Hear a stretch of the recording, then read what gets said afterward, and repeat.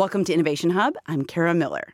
When American voters are asked what the most important issue is to them, the economy and jobs generally tops the list.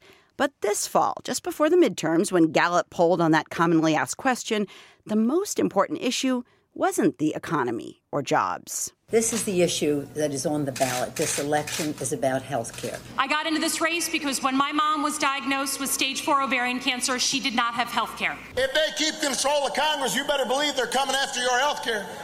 The issue of health care shaped the outcome of House races, governor's races, and all sorts of other races all over the country. But since a Republican Senate, a Republican president, and a Democratic House seem unlikely to make a breakthrough on improving our health care system, the most inventive ideas have moved to cities, states, even the private sector. Here to talk about what could really shake up healthcare is John Gruber, an architect of the Affordable Care Act and a professor of economics at MIT, and Sarah Kliff, a senior policy correspondent at Vox and host of the podcast The Impact. John and Sarah, thanks for being here. Good to be here. Yeah, thank you. So first, let me just get some feedback on the assumption I just made that there's not going to be some sort of grand deal on improving healthcare at the national level in the next couple of years. Sarah, does that sound right to you? That does sound right. You know, we're going into a Congress that is going to be divided with a Democratic-controlled House, Republicans in the Senate, and obviously President Trump in the White House. So, you know, I don't see any big movement on health care over the next 2 years. I see, you know, the Democrats in particular are going to take some time, refine their visions for kind of where they want to go next on health care, maybe Medicare for all.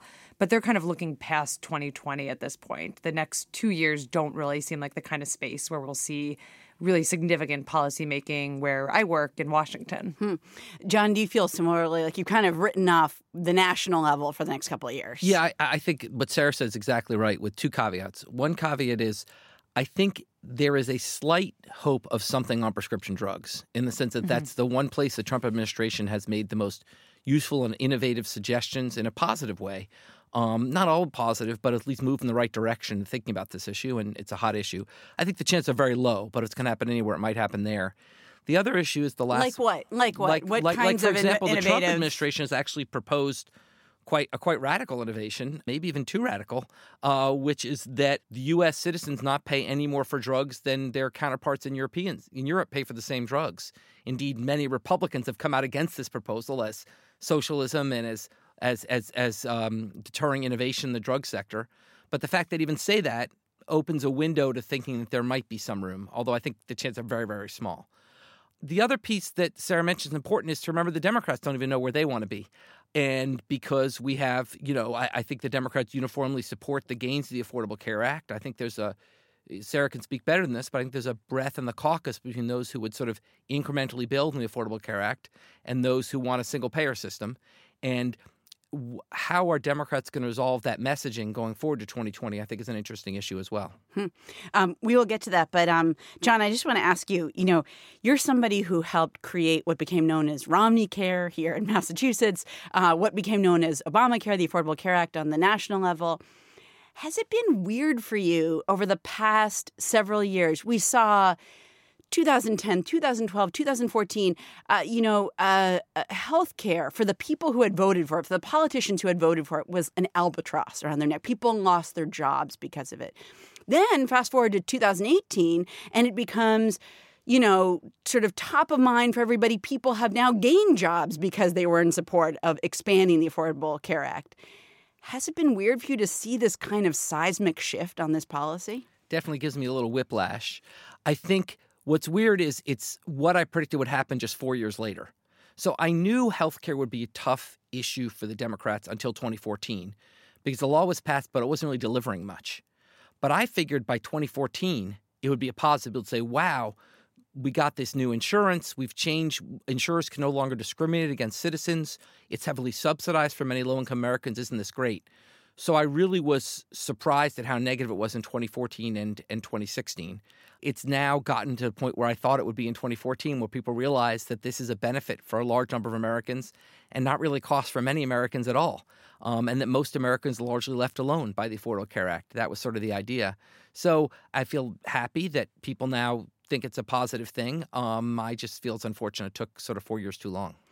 Sarah, what have you thought as you sort of watch this progression?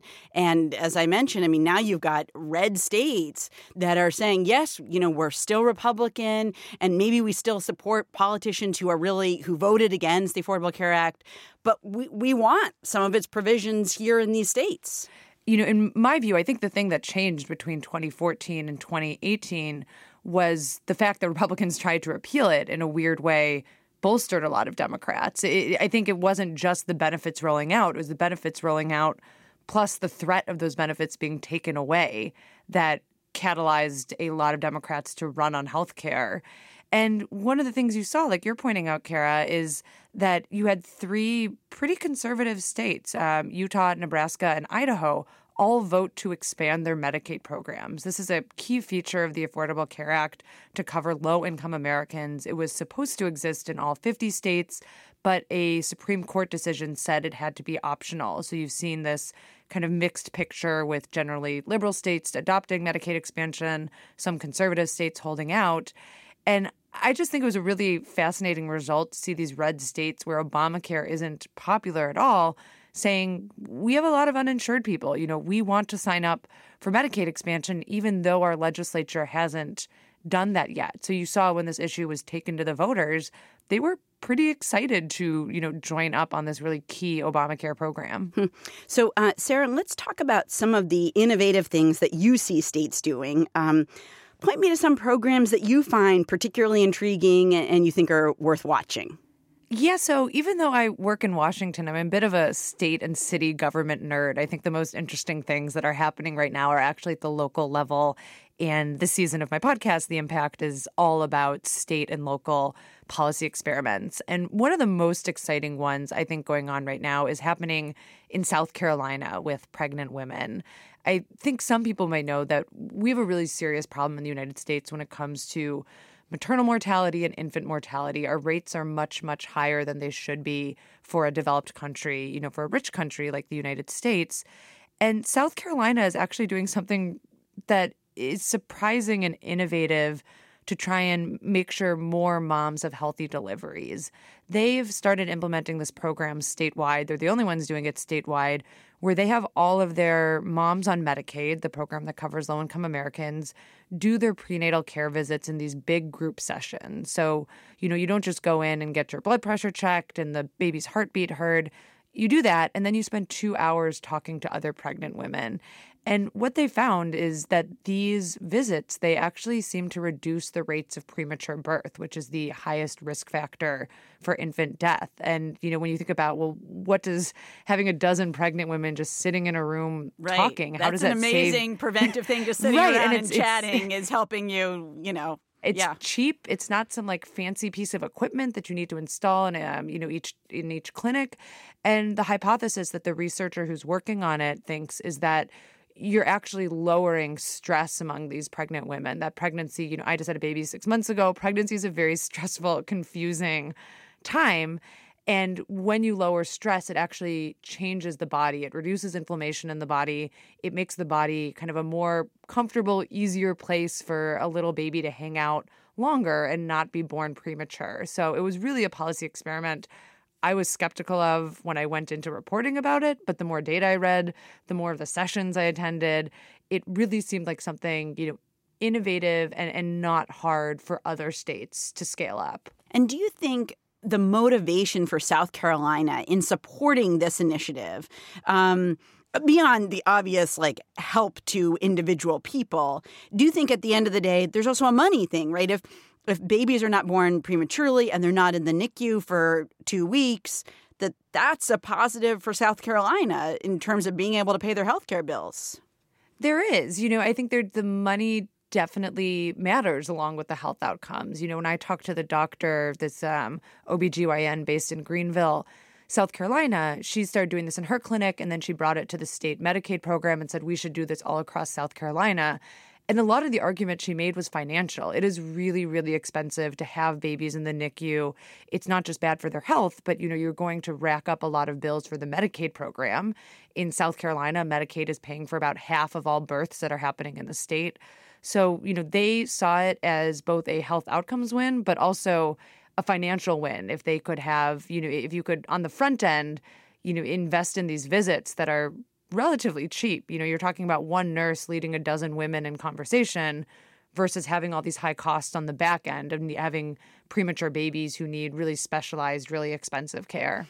John, when you hear that story, we think about like the states as the laboratories of democracy. Do you feel like states are like, nobody's coming to help us? We are also the laboratories of healthcare. If we want to help outcomes, but also help costs, we have to do it. Well, I think it is hard for states to be the laboratories of healthcare because sometimes you have to invest a lot of resources to learn. I think what Sarah's described is a wonderful example of a state as a laboratory. If it turned out this didn't work, they wouldn't cost them a lot of money. If you think about the ultimate example of a state as a laboratory for healthcare, which is Romneycare, that was very expensive for Massachusetts to run that experiment. So I think it's great if we think about states and cities as laboratories. I think we have to recognize that the dollar clout you need comes at the federal level. And I go back to what happened, after we passed Romneycare in Massachusetts. Many states around the country were very interested in having similar programs. I work quite closely with Governor Schwarzenegger in California, try to put this program in, and they all realized it was just too expensive. And at the end of the day, you needed the federal government through Obamacare to come in and do it. So I love Sarah's example. I think we can learn a lot from the states, but I think we don't want to be too overly optimistic about the states as laboratories here because ultimately they don't necessarily have the financial clout to really make major investments in that way. Tell me, do you see things on the state level interesting that sort of intrigue you in terms of like going forward? Yeah, the one I'm most excited about is one I'm involved in, which is the state of Louisiana and their proposal to eliminate hepatitis C. Hepatitis C is one of the most significant chronic illnesses in America, kills thousands of people a year, and like many chronic diseases, it can be managed, but until now, never really cured. A few years ago, they actually invented a cure for Hep C. It's sort of a miracle. It's called Sovaldi was the first one that was invented by the drug company Gilead. And literally, it cured a chronic disease. I mean, it's sort of unprecedented. And it was expensive. It was $84,000 a year. But by any economist's calculation, a bargain. If you think about the value of the lives we save with this drug, it was a bargain. So I got a call from a reporter from the Wall Street Journal saying I was talking to the head of Health and Human Services in Louisiana, and she was complaining about how much Sovaldi cost. And I said, tell her to shut up. It's a miracle. She should stop complaining. So an hour later, she called me. She's a very forward-looking progressive policy analyst named Rebecca Gee. And she called me. She said, you don't know what you're talking about. We can't afford it. And we want to cure Hep C, but how can we do that if we can't afford it? And so she put together a team of which I was, quite frankly, a late joiner. It's really my idea in any way, shape, or form, to try to think about a very innovative way to finance this, which is a subscription model or a Netflix model, whereas they're going to say to drug companies, we're going to open bidding. The bidding is for how little money will you wipe out Hep C in our state? So we want to know, currently Louisiana spends about $35 million dealing with the Hep C problem. We want to say, well, for $35 million or less, will you give us as much as we need of this drug to wipe out Hep C? Now, from the drug company's perspective, they still make a ton of money because the marginal cost of these drugs is like $100.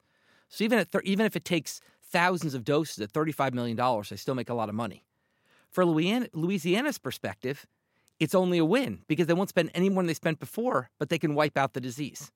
So it's the most innovative approach I've seen to dealing with the drug pricing problem we have in America, which is to say, let's move from this pay-per-unit model towards the subscription model, and let's actually wipe out this disease in the state. It's incredibly innovative. So where are they in terms of saying, hey, what drug company is going to help us wipe out Hep C? They put out a request for information. A couple of drug companies responded. A couple of the makers, there's really 3 major makers of these drugs. All 3 responded positively. The state's currently in negotiations with CMS, with the government, about how to make this work, because this would be a radical new pricing model for drugs. This has never been done before. But the Trump administration has been, to their credit, responsive to thinking about this approach. And I think if it works, it could be a model to actually leading to eradicating this disease in America. It's really quite impressive. Sarah, if we kind of step way back here, how much do you think that, like, access to good food and access to exercise and sort of good, decent housing, how much are those things connected to good health care? And how much do states see them as connected to health care? I think they're connected, but they can also be pretty tricky issues to tackle. So I think it is certainly the case if you don't have the place or ability to exercise, if you're not eating healthy food, if you don't have like a place to live where you feel safe, all of those things are going to undermine your health. And I think we've, really seen a lot of focus on these social determinants of health over the past decade or so. I think the challenge is, how do you fix those problems? Because a lot of times we're talking about a lot of really interconnected factors of having housing security, food security, personal security. All those things are tying together. We did an episode of our show this year kind of looking at two different ways cities are trying to change eating habits to get people to eat healthier. One of them was increasing food access. We looked at a program in New York City that worked with local bodegas and corner stores to put healthy foods into their shelves. And it turns out it just wasn't that effective. Even like when I go into a corner store, a candy bar is still more delicious usually than an apple. It can just, putting the food there, what we saw is that putting the food out there didn't seem to be enough to motivate behavior change because there's all these other things going on. Right. Another policy example from the other side, I think of that as the carrot, the stick version of this, is soda taxes, which we've seen really cropping up in a lot of places over the past few years. And we looked at, Chicago actually created a soda tax in last summer that seemed to be working, that the data we have suggests that soda taxes do reduce soda consumption, that they are successful in improving public health outcomes, but they are incredibly unpopular. It's not just like putting out apples on the shelf, it's, making your soda cost 10, 20, 30 cents more. We saw the backlash against Michael Bloomberg. People just I think innately didn't like to be told what to do, right? People didn't like to be told what to do. And in Chicago, the backlash got so fierce that they repealed their soda tax 3 months after it started. It was just unsustainable. So it's an important area, but it's a tricky area because you're kind of getting into people's decisions about, what do I eat? What is my life like? I talked to one of the council members in Chicago who has been on the board for decades and said, I have passed so many taxes and I have never seen a backlash like the backlash we saw to the soda tax. Sarah, you talked before about how Democrats, though they may have run on healthcare, represent a wide spectrum of views on healthcare. And I want to play you a clip from Gavin Newsom, who was elected governor of California. And this is him from a debate last year. And he's talking about his support for, in California at least, having universal care. I think there's a lot of mythology about the cost of single payer, that somehow we're adding on top of an existing multi-payer system, when in fact it's about reallocating existing resources and using them more effectively and more efficiently by replacing the current multi-payer system. The fact is we're already spending $367.5 billion a year on health care, according to UCLA, in this state, 70% of it borne by the taxpayers. Sarah Kliff, I wonder how much traction you think this movement towards essentially covering everybody is going to get. Yeah, I often expect if we're going to do single payer that it would be very plausible for me to see us starting with one state and then expanding nationwide, just like we did with Romney Care into Obamacare. But I think kind of going back to some of John's comments, there's a few things that make it hard to do this on a state level. And the biggest one is that reallocation that Gavin Newsom is talking about. It is, seems to be true that maybe a single payer system would cost us a little bit less, but it's really going to change who pays what for healthcare. And that becomes a really big hurdle. It often asks, larger companies, employers to spend more, the wealthier to spend more so that we can help subsidize healthcare coverage for lower income Americans. And, I think the last state that made a real serious push at single payer was Vermont in 2014 and 2015.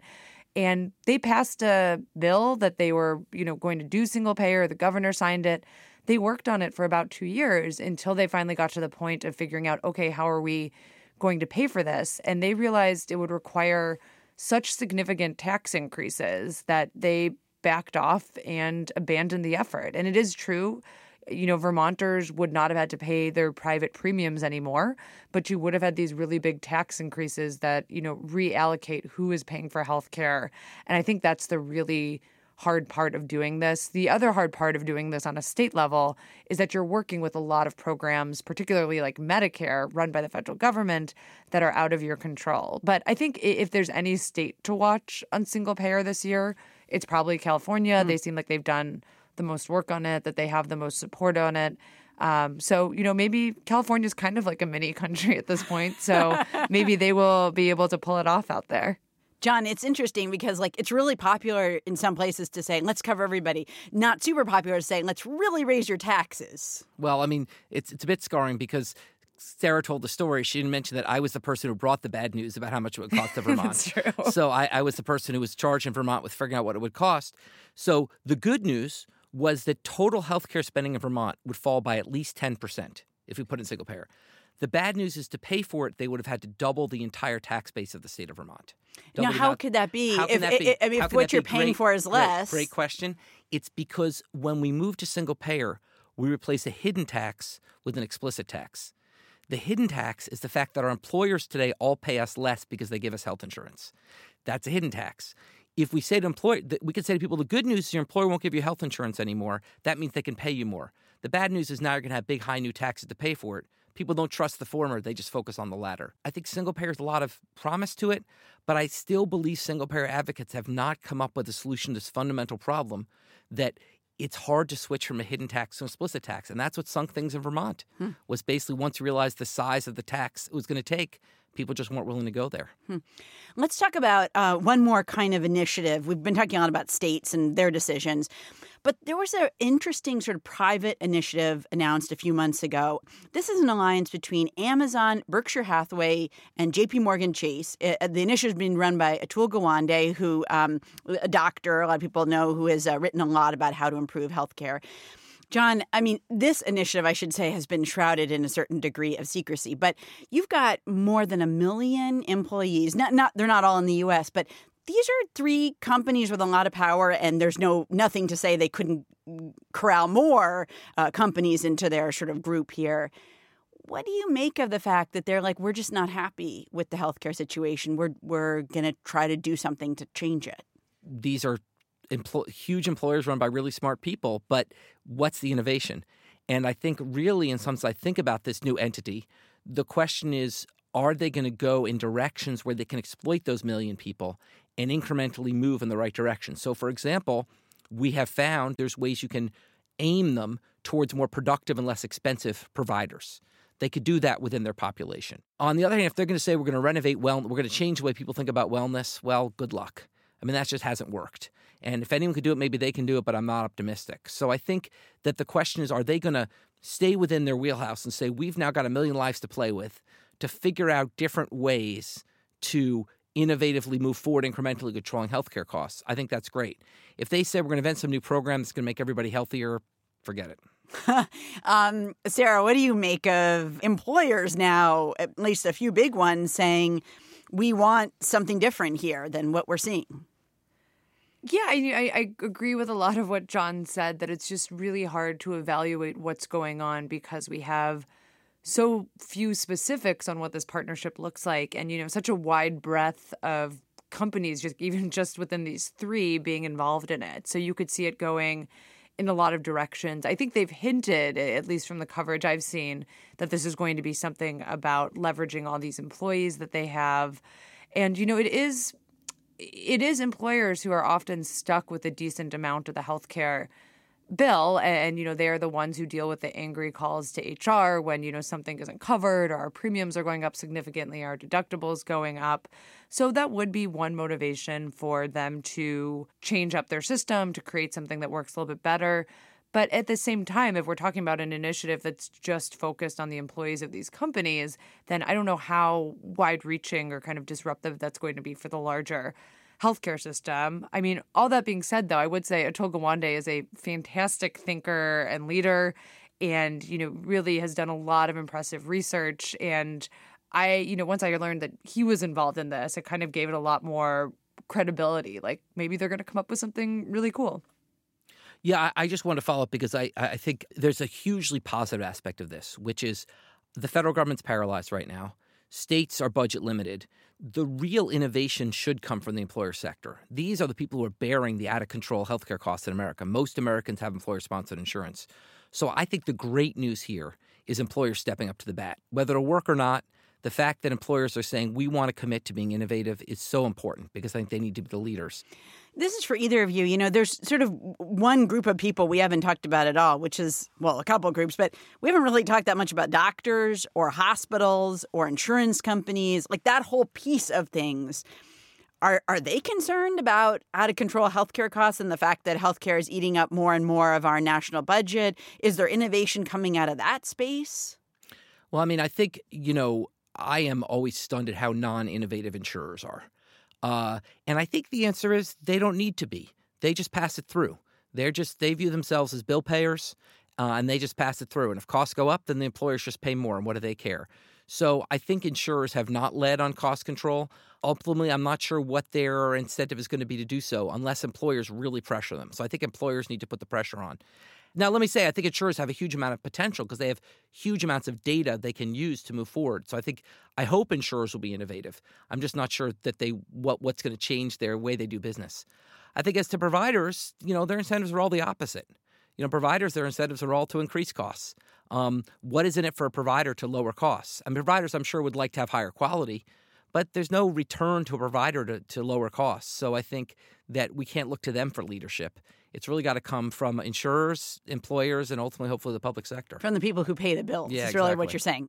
Finally, I wonder from both of you, when you think about, you know, a couple years out, do you think it's going to be the ballot initiatives? Is it going to be experimentation in states?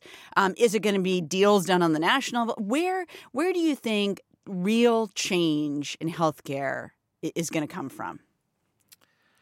Wow, that's a hard one. I guess I start from a level of sort of overall pessimism about the next few years. At the federal level, I feel like Republicans aren't interested and Democrats feel burned, even with the recent turnaround. So I don't see a lot of federal initiative. I think states are going to do innovative things, but as I said, they're limited by these fiscal constraints. You know, to my mind, in the foreseeable future, if real innovation is going to happen, it's going to be on the employer and hopefully insurer space. In the longer run, I think the public sector does need to lead. If you look at the really significant interventions that have improved our healthcare system over time, dating back to the federal government introducing the prospective payment system under Medicare in 1983, which started the whole country towards a more rational way of paying hospitals, all the way through the Affordable Care Act. It's been the federal sector that's led. And so my hope is that within a few years, we get back to a point where the federal government can lead again on this topic. Sarah, what do you think? What do you see? Yeah, you know, I also see a really strong role for the public sector, you know, both at the federal and the state level. When I think back to that program I covered in South Carolina, you know, the only reason that expanded was because of South Carolina's program saying this is important and we want this to be something that all our patients have access to. So I think without, you know, that kind of leadership, it's really hard to see much innovation happening. But I think, you know, one of the reasons I would expect some change over the next few years is even after the Affordable Care Act, there's just such frustration with the high prices in the American healthcare system. Patients are getting a lot more exposed to those prices because deductibles have been rising very, very significantly over the past decade. So I think that increase in deductibles, it is a hard thing for patients to bear. And I think it is possibly catalyzing some action around the cost of healthcare as us as consumers become more aware of the really high prices that we're being charged. Sarah Kliff is a senior policy correspondent at Vox. She's also the host of the podcast The Impact. And John Gruber is an architect of the Affordable Care Act. He's also a professor of economics at MIT. Thank you so much to both of you. This was a great discussion. Thanks. Thanks so much, Kara.